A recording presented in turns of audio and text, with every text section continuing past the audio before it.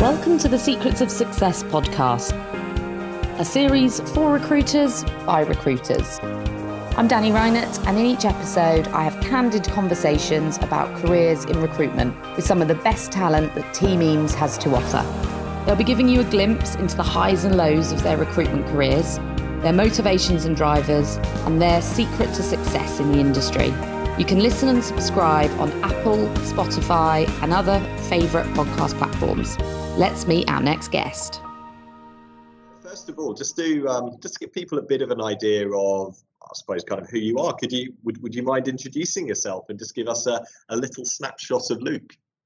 Yeah, sure. So I have close to 10 years recruitment experience now, predominantly in the technology space, in particular across software development. About 3 years in the UK and close to 7 now in Singapore. I've been with Eeles as a associate director of one of our technology divisions now for close to 2. Prior to that, I was with another recruitment firm for about 7.5 years, where I started as a trainee, fresh-faced out of university, and moved to manage one of the technology teams out here in Singapore. You know what, I'm going to avoid the normal question, I think, of how did you get into recruitment? I suppose I'm going to ask you instead, what brought you from the UK over to Asia? I'm half Filipino, half British. My family were living across Asia, China, Philippines, a few more places. So I grew up in Asia as well. I had a great time in the UK, enjoyed working there, enjoyed living there, but Asia was always calling. Where in particular, I didn't really have a preference. Could have been Singapore, Hong Kong, Tokyo, even back in the Philippines. But once the opportunity came with my previous firm to move to Singapore, I'd never been to Singapore before. I just thought, if it's going to happen, it might as well happen now. So no this is my vision board, this is what I'm going to do in 6 months or a year. It just happened, and when it happened, I made sure it happened. How do you find? Well, there may not be any differences, but in your opinion, what are the kind of similarities? What are the differences between those two regions you've worked in? That's a tough question. When I first moved over here, I thought I'd be just doing the same job, get to know, the specific people in the markets, and I thought, the actual job would be the same. It would just be about getting familiarized with the people and the companies out here, but that was completely not the case. The ways of working culturally are very different. Even whilst I was doing technology at the same time, I was doing a very contract heavy market in the UK, so turnaround time could happen overnight, whereas here it was a little bit more, I was working predominantly on permanent stuff as well. It was definitely a lot more thorough, a little bit slower, a lot slower on the processes. But look, ultimately you're dealing with people, right? So that part, the way you approach that, the way you worked around that didn't change. It's just how you manage the cultural differences in terms of the way you worked. That was probably the biggest difference for me as well. You mentioned a fair bit the differences between cultures. How do you find that difference in culture affects your approach to work? And maybe almost you could phrase this on, what advice would you perhaps give to someone else that is, even if they were, say, going the other way and going from Asia to the UK, what advice would you give for somebody that is that is going to have to work in different cultures to the one that maybe necessarily they're used to working in?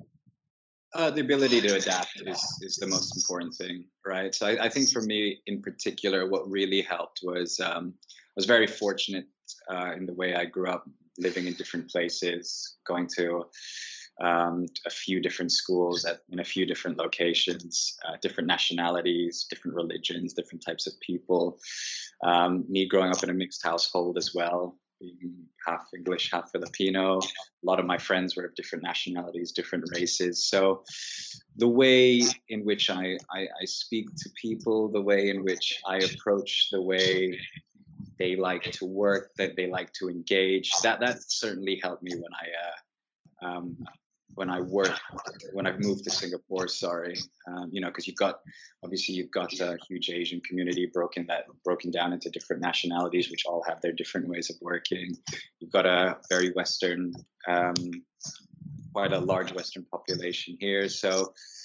Some people in my team say my voice changes when I speak to different people, which I know. I can speak a few languages as well. So when I'm speaking to people, I can obviously speak in a language if they speak it. So that sort of cultural background and cultural awareness definitely helps. And that ability that I've gained throughout the years to adapt to the way people work and talk and like to engage has certainly helped me as well. Could you tell us a bit about, I suppose, just your opinion of working in particular with the tech industry in regards to recruitment and your kind of experience of that, and maybe what your advice would be to someone getting into that industry? Like I said, close to 10 years doing it now. The way I've seen technology evolve in terms of different programming languages, there's always something new, So that. And when I speak to a lot of like engineers and people in industry, one of the things that comes up again and again is continuous learning, right? And I know there's in every industry you could say that there is that opportunity to do that, but with tech it's really quite amazing to see how tech has evolved, even from where I'm sitting from a recruitment standpoint. I'm not an engineer. I don't have an engineering background. I don't have a computer science background at all. But I like to think I'm fairly well versed about what's upcoming trends, what technologies are hot or not. So I mean, I always say to people who ask me, who I'm in conversation with, if I had a choice to go back to university and study something else, I probably would have picked computer science or engineering, just because it just seems, really interesting. And in Singapore in particular, I say it might raise a few eyebrows, but I say to contacts, especially that when I'm catching up with who are based in the UK, that the technology scene in Singapore, south of the equator, is the best, just because you've got a number of startups in different verticals trying to do some really amazing things. You've got a lot of the big tech companies all setting up shop here. A lot of the big MNCs all have large engineering centers and tech hubs out here. So the opportunity for anyone in tech, in particular, software engineering, software development, design, and data is just second to none. So it's interesting that you were saying about you not having a background in tech, because you've been very successful, not just billing yourself, but actually managing a team in tech. And I think it's quite clear that it's something you're very passionate about. Do you feel that not having that tech background has held you back in any way? I know in particular that you've actually got someone new on your team that is able to code themselves. Do you feel that gives them an advantage? That person on my team, does it give her an advantage? 1,000,000%. When she's speaking to candidates, when she's speaking to clients, the fact that she's able to even at a surface layer talk about the technicalities of different technologies, it will definitely help her gain some credibility, right? So yeah, it does help, right? The second part of that question, as someone who hasn't had any tech background, I did a economics degree and worked in banking before I started doing tech recruitment. I mean, no, not really as well. I mean, as long as you're willing to learn, put in a shift, and really try and understand the nuances and intricacies of your market, then no, it didn't hold me back. It didn't. It went, and I know people who've done very successful in tech recruitment who don't have any tech background, who've done extremely well as well, because they were very interested in the fields that they were recruiting on, and whether that means Google searching a particular technology, or I've been on meetings as well where I've just met with engineers and I've asked them to explain the different frameworks of a different language, for example. Just so not only because it'll give me more credibility, but purely out of interest as well. In a nutshell, if it gives you an advantage if you have that background, yes, it does.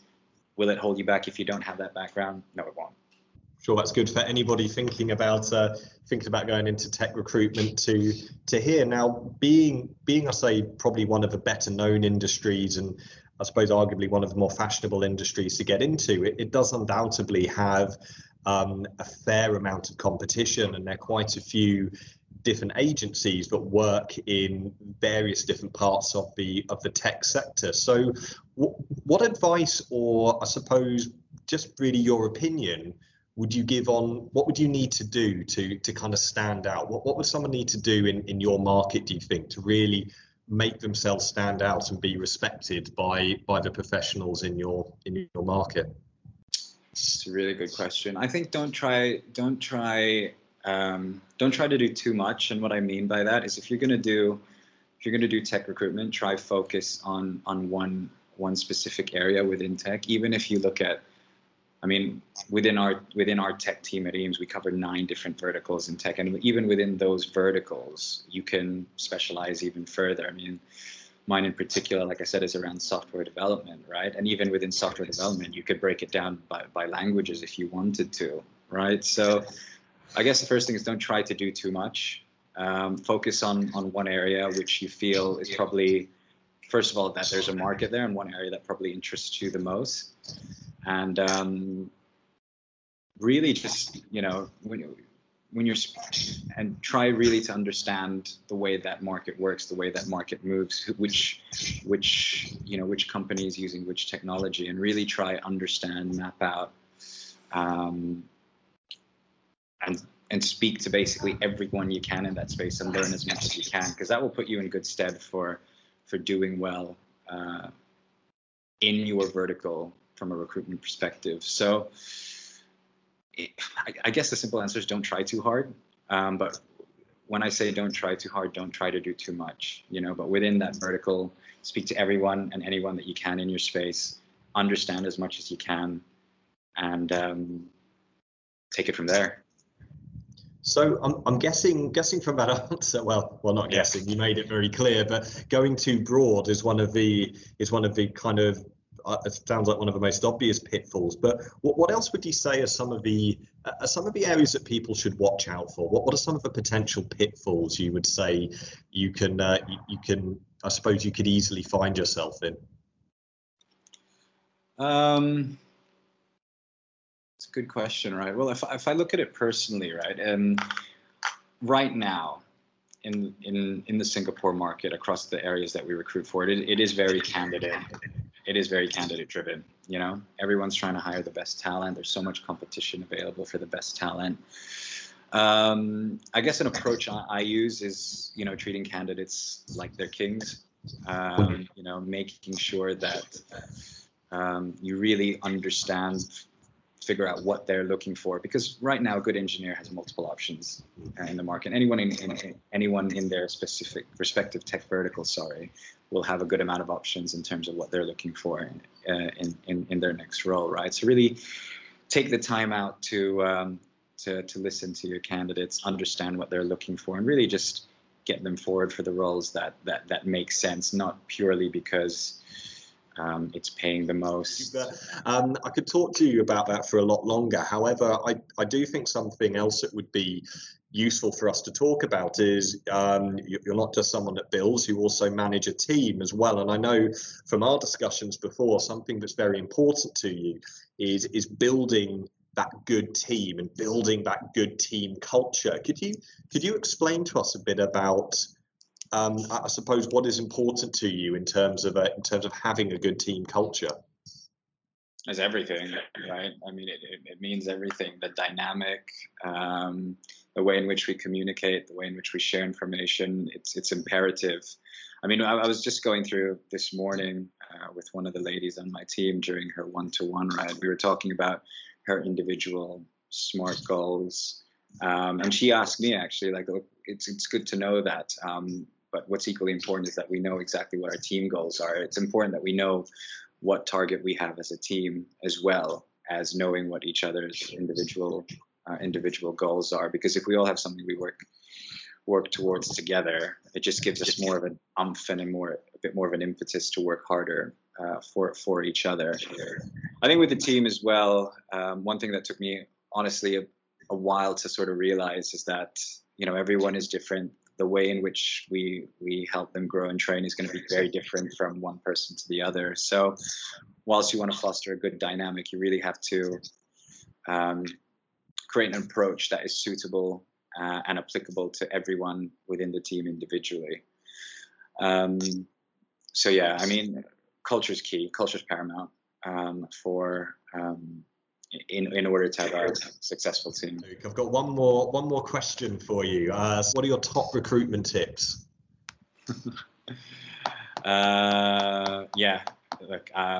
First I would say is specialize. You know, find a vertical, learn as much about it as you can. That'll help you gain credibility, help you gain understanding, and just it'll give you the right foundation to do as well as you can.